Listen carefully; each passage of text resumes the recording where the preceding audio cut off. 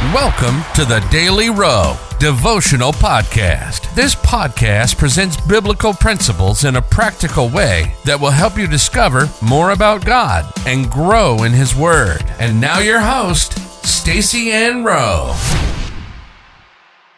Welcome, friends, to another daily devotional. Today's topic is thank God every day for His grace and mercy. The Bible verse comes to us from Psalms 136, verse 1.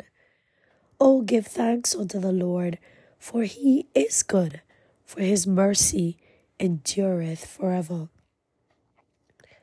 Grace is receiving things from God that are undeserved, while mercy is withholding punishment from someone to whom it is due.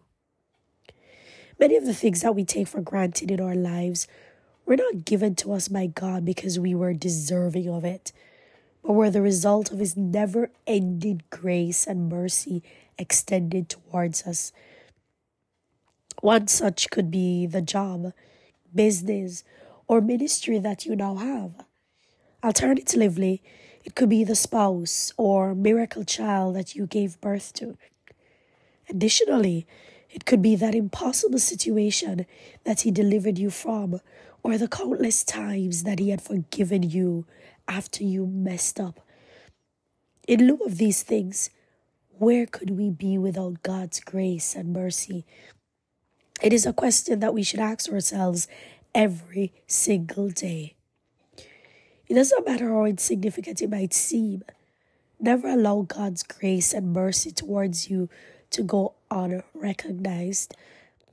The psalmist set the example in Psalms 136, when he acknowledged the different ways in which God's goodness and mercy was evident in his life and that of all Israel.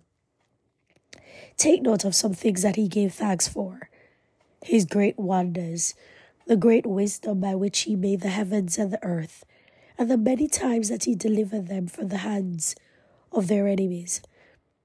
To us, these may seem like the little things, but the psalmist would not allow them to go unnoticed.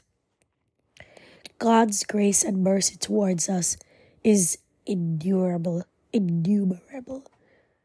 God's grace and mercy should never be taken for granted.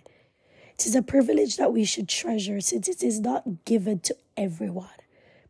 Consistent with that, God told Moses in Exodus 33, verse 19, that I will have mercy on whom I have mercy, and I will have compassion on whom I have compassion. To avoid taking His grace and mercy for granted, make it a practice to thank God for His grace and mercy every day. Life application. Make a daily log of all the ways that God has been good and merciful unto you, and make them the basis on which you give God thanks every day for His grace and mercy. Let us pray. Lord, thank You for Your grace and mercy. You have been an amazing Father to me. I will continuously give You praise for Your mercies. In Jesus' name, amen.